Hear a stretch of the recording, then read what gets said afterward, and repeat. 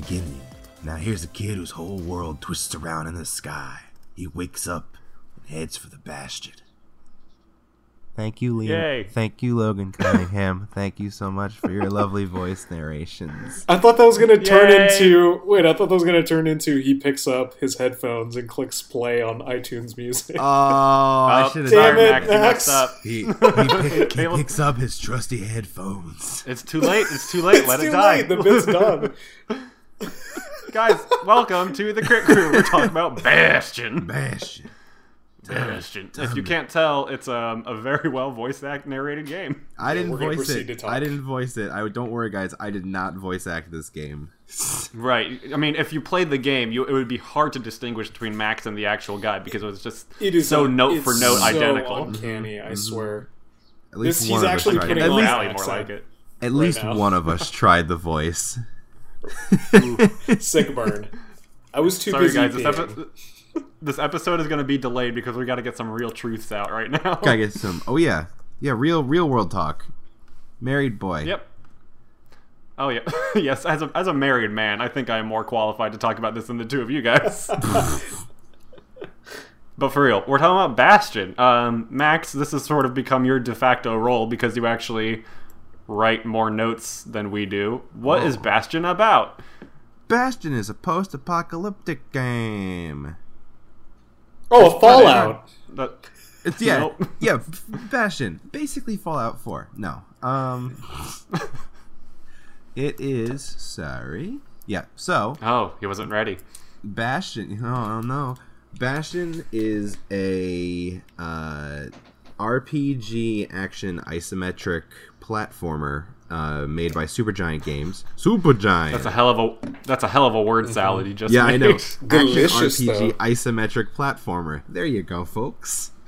Cool. Cool. But yeah, basically it is a above you, fixed perspective, kind of... It's an interesting platform because you don't really, jump.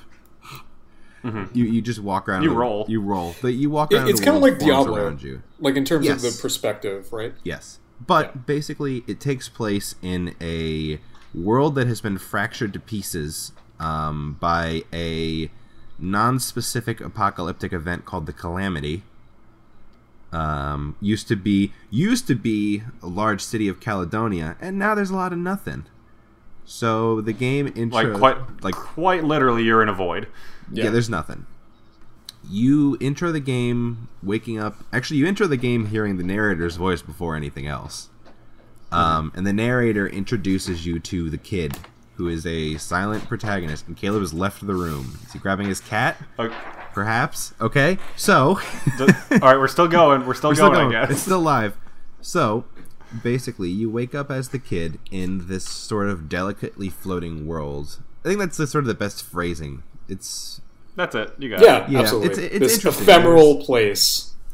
Yeah, I mean, quite literally, you're on these platforms floating in the void, and then as you That sort of walk around, materialize in front of you. yeah, the world materializes around you.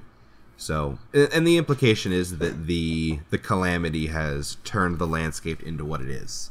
And this landscape is populated by gas bags, wind bags, and squirts.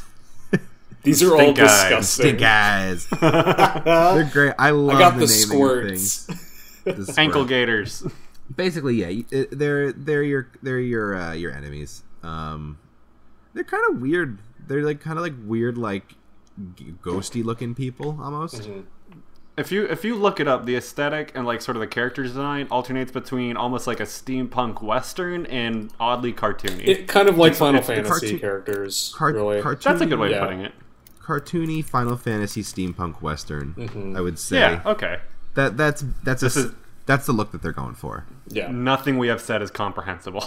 I mean, If you you br- know if somewhat you- about video games, I think you'll know. Yeah. if you break each of those words down, they correspond to Right. an end product, and the end product is Bastion. Right. So basically, as you progress, you're trying to find anyone that survived, because not a lot of people have. I think in the course of the game there are 4 characters. The kid, who never says anything. Actually, no one says anything besides the narrator, really. The narrator... I don't think so. I think they might have had like one line at some point, And then but I genuinely don't. And then there are we'll get to the music later because that is an important thing to talk about. And I think there's actually a song that is implied that Zia is singing it. So basically, your 4 characters are Ruck, the narrator, the kid, who is never really given a full name. He's just sort of your. It's weird because he doesn't have a name, so I think you can like reflect onto him, but he's also very specific in the way he looks. Mm-hmm. He's just whatever. He's just the kid. He's the kid. And then you have Zulf and Zia, who are a pair of Ura individuals. Ura are a marginally disenfranchised subterranean race. They look entirely different, also, to be noted, than the kid and the narrator. Like, they have, like, this Renaissanceian sort of, like, appearance to them. Very, like, well-dressed. Yeah. Mm-hmm. Well, the kid's got, like, rags. Yeah, he looks like someone who would be a blacksmith, you know? That kind of look. Anyway. And then, you progress through the world, and there's sort of... It's pretty cool because I always felt like the narrator really responds to what you're doing. So he's talking, like, he intros what's going on in the story to you, but he also just sort of talks about, like, then the kid rages for a while and breaks a bunch of trees. Right. Do you want to just, like, quickly, like, we could go for a while just talking about the individual story beats. Do you want to just sort of, like, speed ahead to how this game ends? Like, that's the story. There are a lot of details as you progress through it, but, like, that is essentially the story. I mean, what you find out... I mean, it's important to note, like, the calamity was caused because your people, like, the kids' people, were going to try to, like, basically commit genocide on the Ura. It backfired, destroyed everything. Zulf finds out and wants revenge. Some nonsense happens, and then at the very end, you choose to save him or not. Yeah. And all of this culminates in deciding to... Like, the Bastion, what this game is called is sort of this, we didn't mention what the Bastion is. Yeah. See, you were trying to zip ahead. Okay. The Bastion is sort of, it's a bastion. Like, it's this sort of... it was the agreed-upon place where everyone was going to congregate. And, like, it was basically a futuristic fallout shelter. Like, it was meant to survive apocalyptic events. And the whole game is about repairing it.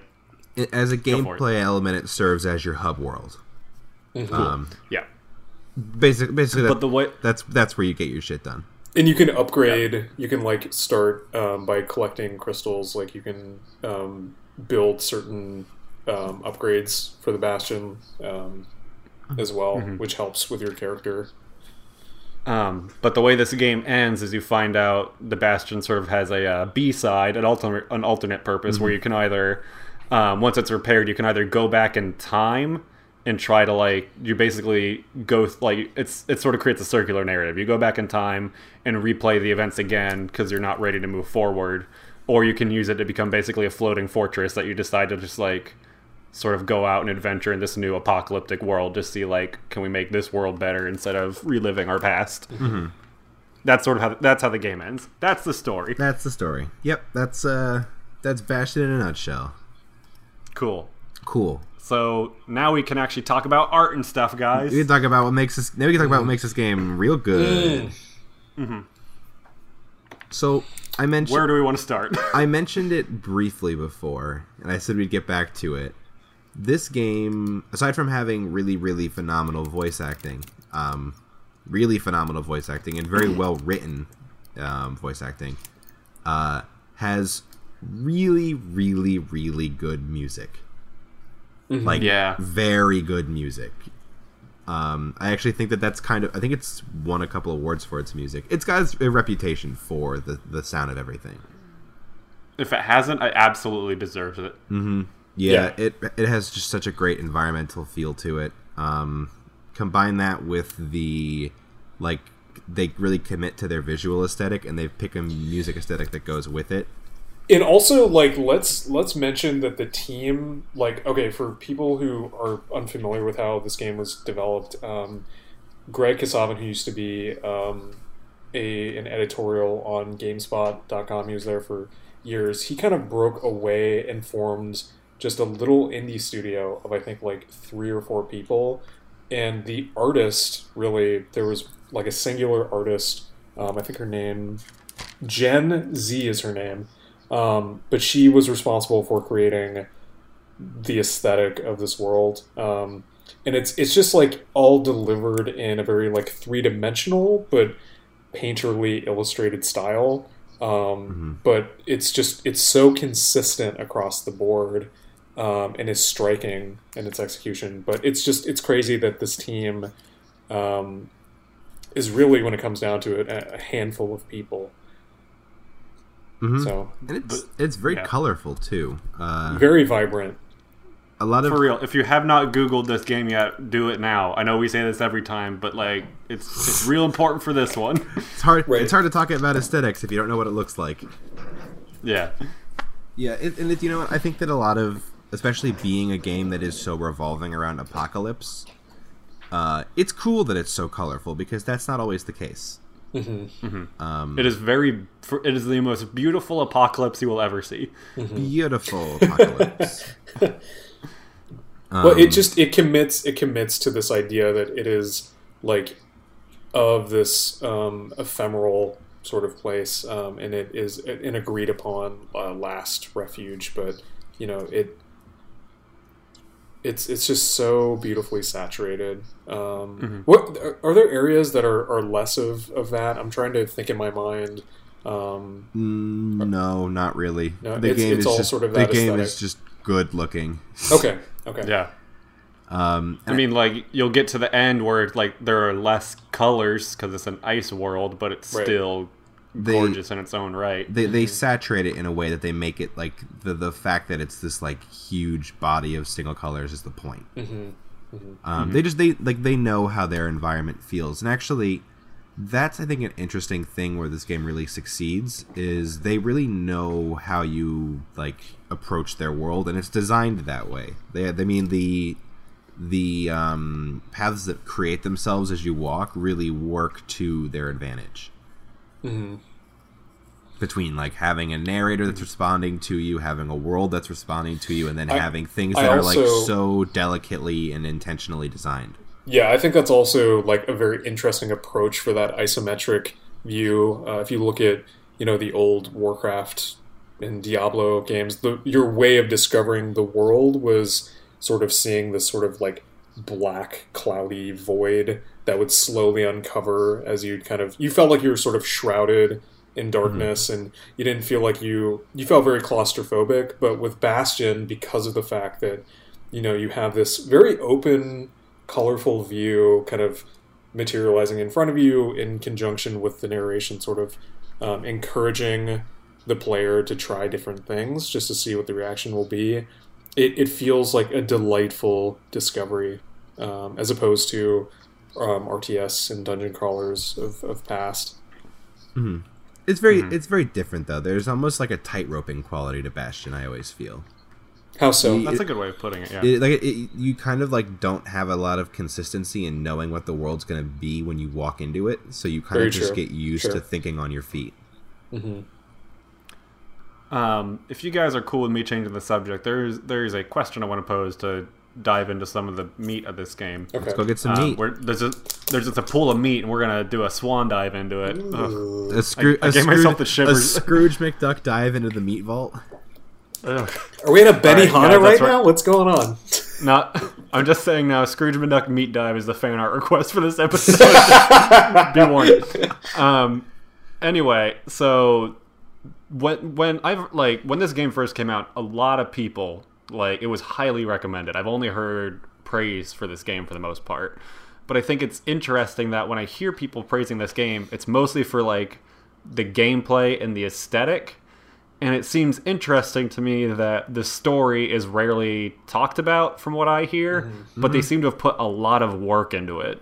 What do you guys make of that? They did put a lot of work into it. I think that games that have narrative stories which aren't told...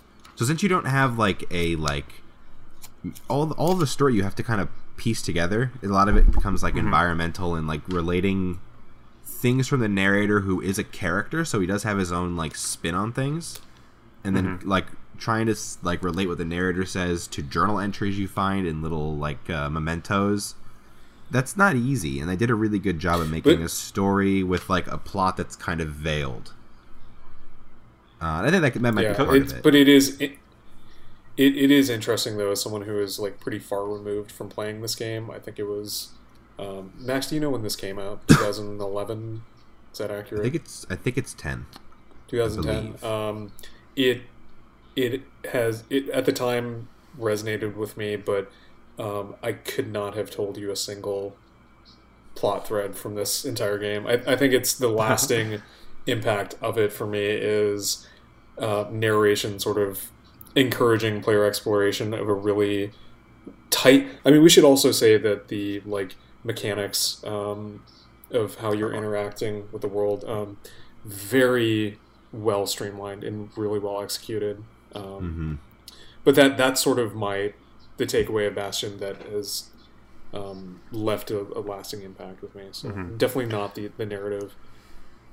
Because I wonder, and this is something I've said about a couple games now, and it's not always fair, but I wonder if in some ways they put too much focus on the story where it wasn't needed. Because in between the levels there are all these like little side things you can do. Like part of the mechanics of this game is that you have 2 weapon slots, and you get weapons throughout the game.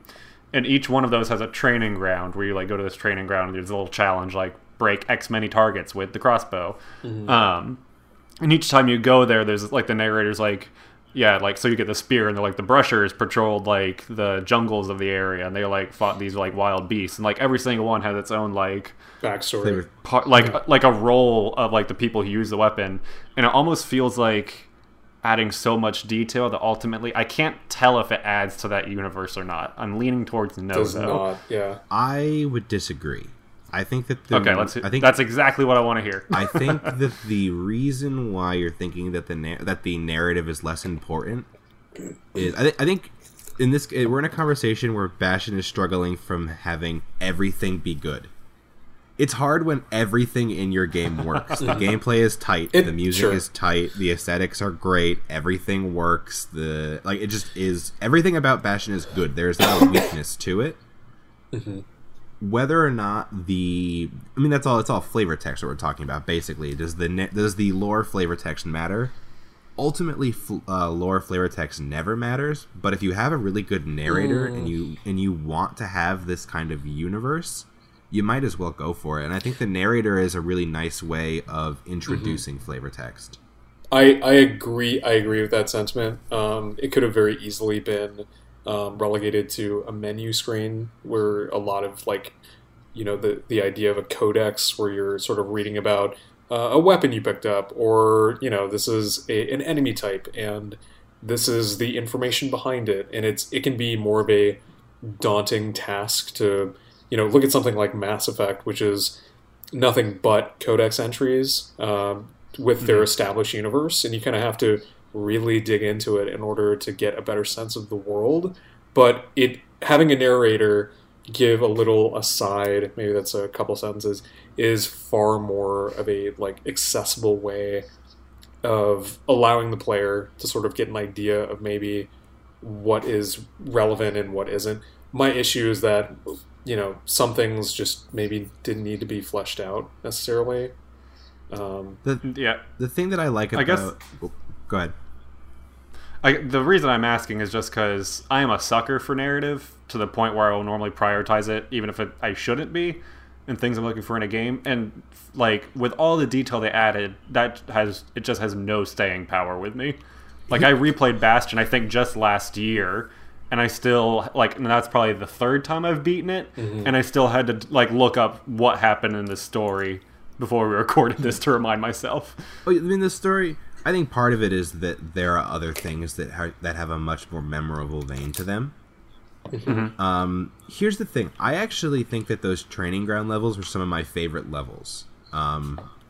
There's something... I really like them, actually. I think that there's something interesting about all of them having this kind of sense of nostalgia, and that's, I think, kind of part of it. A lot of the story is not as much rooted in the present as it is in the past. A lot of it's kind of self-reflective, which I think is interesting then when your ending becomes an option to travel back in time. There's just that's as an underlying notion of the game, is this kind of feeling of Like they almost like don't focus on like how bad things are now, and they're more like this is how things were though, which is kind of cool. And I like that is worth. Go. You can finish. No, I didn't really have much more. I was just gonna say, and I like how it reads, and I like how they work, especially those trading ground levels where you're getting kind of, you're almost getting the trading ground serve as like backstory to the weapon. Right. But what you brought up is like when we talk about, you know, one of the things that makes games art is what like the message that it will try to impart on their like the player, and you sort of hit on. It's very interesting, you know, having this game end with, do you want to try to fix the past or move forward into the future? And you're right. Like this game is like there's a very heavy sense of nostalgia. Like, man, things used to be like. Do you guys remember when like this was great? Yeah, I miss these times. I mean, like, why can't we go back to that? Think about it's a very like. I mean, it's not what I if. Go ahead. Well, I was just say real quick, like those challenge sequences are just nostalgia too. They're all like backstory. Mm-hmm. Yeah, and for like, and just if you just look at the pictures of this game and how like colorful and just sort of like goofy the gameplay is, you would not expect it to try to like punch at such a high message. Yeah, I remember like. I think it's the level where you meet Zulf. Isn't he just like standing in a crowd of people that have been turned to stone? I mean, there's some really dark heavy stuff shit there. Like you got to keep in mind the fact that there are 4 players in this game, not because like everybody else is gone. Everyone else is assumed dead. Like we've got like 4 people. This like the entire notion of the game is trying to track down anyone that's maybe survived. Yeah, it's cute. It's cute with dark implications. And also, it ends in a pretty heavy note too. So like, yeah, explain the ending for me. Okay, I'll keep it brief because that could be a long conversation. It's one of two. But I do want to talk about that. Well, I wanted to take a step back from like leading up to that. Like Zulf sabotages the Bastion. Yeah. He's pissed that he learned that your kingdom, I don't know if kingdom is the right word, but he's pissed off to learn that your country was going to like basically wipe out his people. And it's not only that like they were going to, like they were ready for it. They're like, all right, we're going to do this, right? They flipped the switch and something went wrong, basically. Yeah. But he ends up like going back. There's some Ura that are still alive and that you end up fighting. And he ends up going back, and they turn on him. I can't remember the specific reason why. Because I know why. Because the kid is decimating them, and they blame Zulf for bringing him to them. Oh. So you find Zulf getting beaten up, and you can either choose to basically leave him to die and go and just continue like fucking up the Ura, or there's a scene where you pick him up, and you're like walking him through like. All these like Ura are fighting you, like you're being shot by arrows, and like they keep slashing you as you're like carrying him, and like they start to realize what you're doing, like they stop shooting at you, and they just like let you carry his body out, and like there's a moment like you get to the end of this like they're surrounding this like pathway you're going through, and one takes a shot at you, and the guy next to him like basically kills him for shooting you, like they're just like letting you walk out because they see that you saved. And like you're sort of redeeming what your people tried to do. To save Zulf, you have to drop your weapon too. So you are like you lose your ability to roll and run. You just have a walking animation carrying him. It's actually my favorite part of the entire game. I think it's like it has it's heavy. It has some major weight to it. And it's cool. Like you start walking, you just like start taking damage, and like the UI kind of fades out, so you don't really know if you have health or not anymore either. It is very good. I love that it's a decision that you have to make. Why do you think, from my understanding, that's one of the few decisions, and if anything, the only decision you can make in the game? There are 2. There are. Okay, so, but specifically if you take the pacifist route in this case, the game is all about really tight mechanics, and you're incentivized for upgrading weapons, and it feels good to... fuck shit up. Why to you? It does feel good.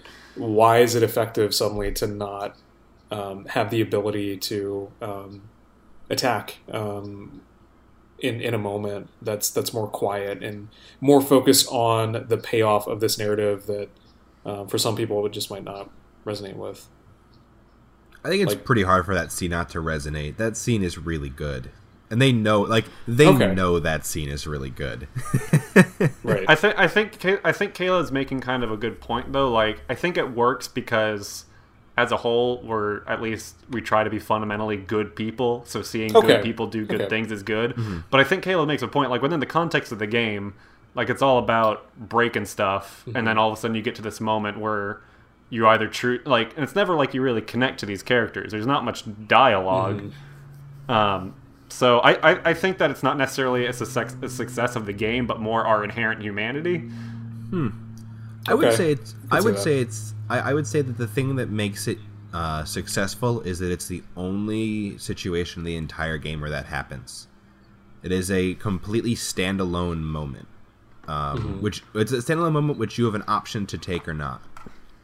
True. So if you're already leaning in that direction, you can, kind of have a really good payoff from it. I was curious as to like, huh? And if you really want to read into it, you could say that it's also a decision of, because not only are you saving Zulf, if you take the other route, you also eradicate the remaining Ura. So it is a decision on, like, we're also in the apocalypse. How many people should I be saving? Sure. I don't know. Actually, Caleb, this is actually, I had never really thought of this, and it is suddenly more interesting to me than anything else. If you want to break it down, like, this is supposed to redeem the kid with the Ura. The kid also basically killed all of them with, like, reckless abandon leading up to this point. Right, that's the thing, is, like, you have a giant, like, bull on your head that looks like a lit blunt, and then you're just raining hellfire. As I was rewatching it, I was thinking, like, a lit bull. This thing is gonna buck, let me tell you.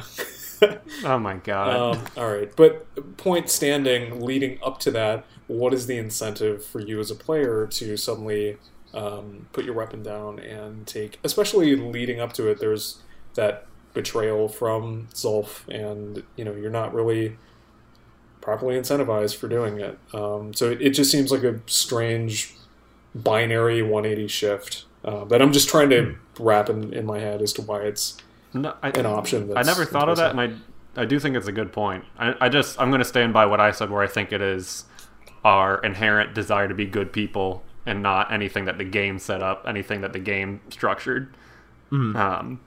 Yeah, that is a very good point. I mean, and I don't have a good answer to it. Okay, it is a tough one. I mean, essentially, the game I would say the game rewards you for being a good person, because I think that the way that scene flows is really phenomenal.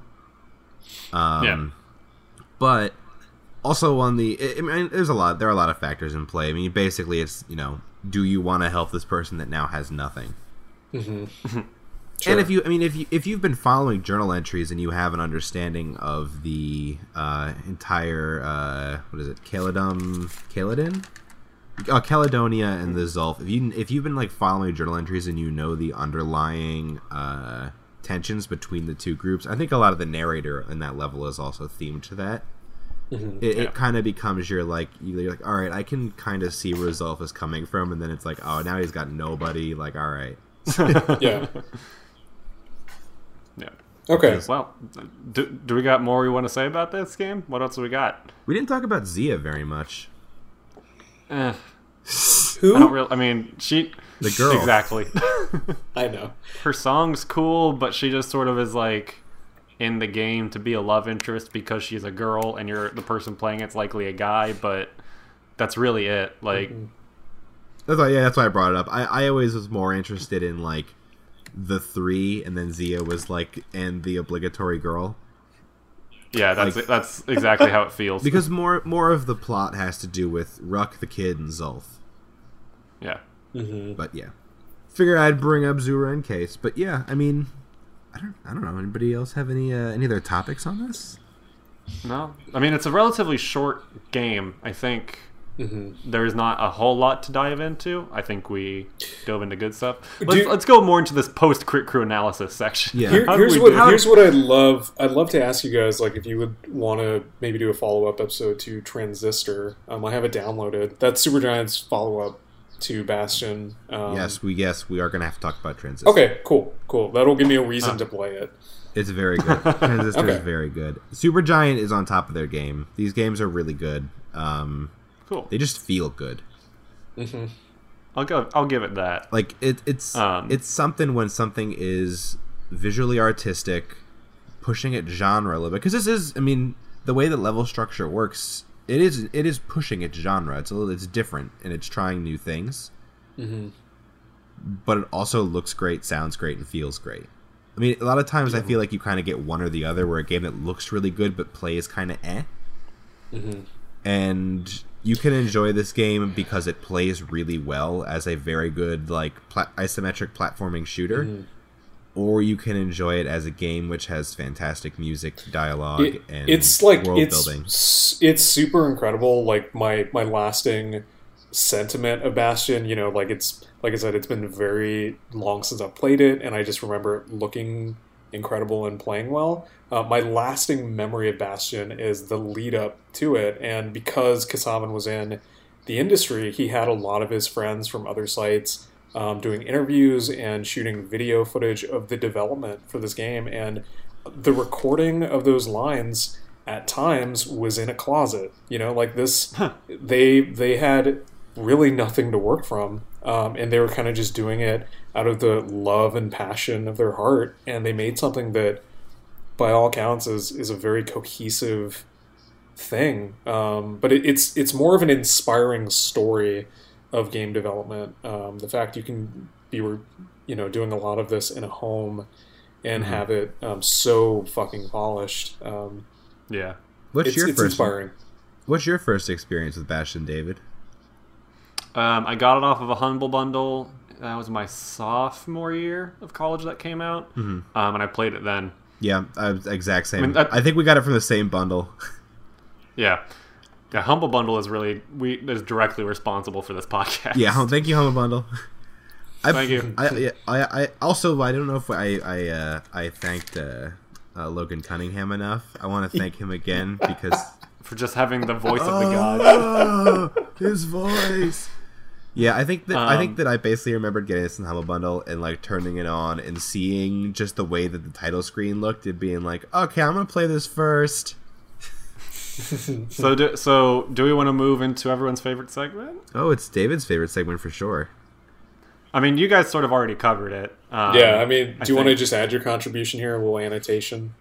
Go ahead. Not really, because you guys view this game a lot more favorable than I do. Because, I mean, ultimately, like, within the context of this bit that we do, I'm sure it would be a footnote on something. But, like, personally for me, this game doesn't have a whole lot of impact. Like, it is not a flawed game. It is not like, it is a super cohesive is a good way to put it. But it's never been like any like top 10 or even like top 20. It was a good. I'm glad I played it, but it was overall not a lasting impression. I do think that like in this like coffee table book of the art history in video games, we have covered really the essential indie games that have helped push the boundaries, especially with Limbo last week and now Bastion. Games of that time that really had a very small team but had something very important and different to say than AAA gaming, be incredibly well polished, and it was that I think is going to be that would be the section, and Bastion would be, you know, it would be a header more than a footnote in that chapter. I think that is something worth saying. It's a little unfair to this game looking back now that we've seen what indie games can do, because when this came out, like Caleb's right, an indie game being this polished is impressive. Like now we've seen so many that it's not a big deal, but it does deserve the credit for that. The main thing I think is that whether or not Bastion gets the attention it gets, Supergiant will, because Transistor is very good. Here's Transistor has an enormous amount of praise. So I would Max, say we haven't got there yet. If we're not going to let Caleb talk about Inside, you're not allowed to talk about Transistor. I will say though, Max, I haven't beaten Transistor. I just know that people think it's phenomenal. I will say though that Transistor's impact certainly not even remotely close to Bastion. There are a lot of people Really? in the industry who were not very favorable on that game. So it's very overall a very mixed response in comparison to Bastion. And I think a lot of it is the bar that they set with Bastion. I really do. I think so. I think Transistor looks incredible, and I'm excited to play it.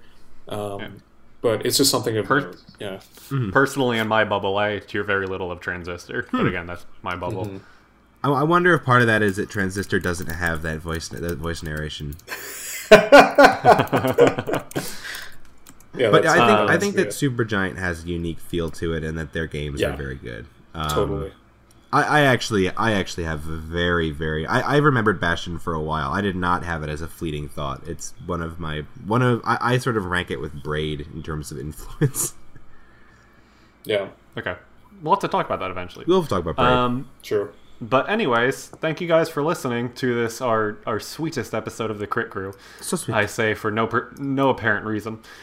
So like I said earlier, if you guys want to send us some fan art of Scrooge McDuck diving into a meat pool, or if you want to send us some questions or anything else, that is critcrewpodcast@gmail.com. We got a Facebook group. If you just search Crit Crew on Facebook, we will definitely talk to you there. Look at my graphics that I made.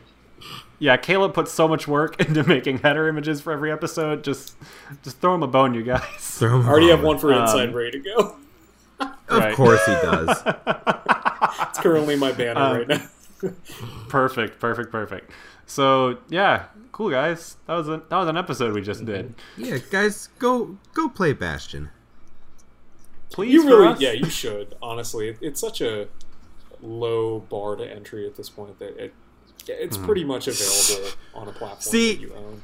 Here you are, like, being sort of like, oh, I don't know if it's going to be a header, but then you just call it a bar to entry, like, yeah, for indie bar to entry implies chapter dedicated to Bastion. I think Caleb's trying to say that it's easy as hell to get this game. It's easy as hell to get the game, is what I'm saying. It's easy to get. It's accessible. It's not super hard. It's not. Unless you want 100% it. All right, Caleb, is there something you'd like to say right now? Like, is there a special certain something you end this podcast with? The boy thinks about what he's saying. He really toils with all the options available to him. Nerves. You aren't even trying the voice. Nerves. At least try the voice, Caleb. Nerves. You got to at least try. Nerves start to materialize in the boy's brain. He thinks to himself, "Do I say this?" He looks into the camera and utters, "This crit is adjourned."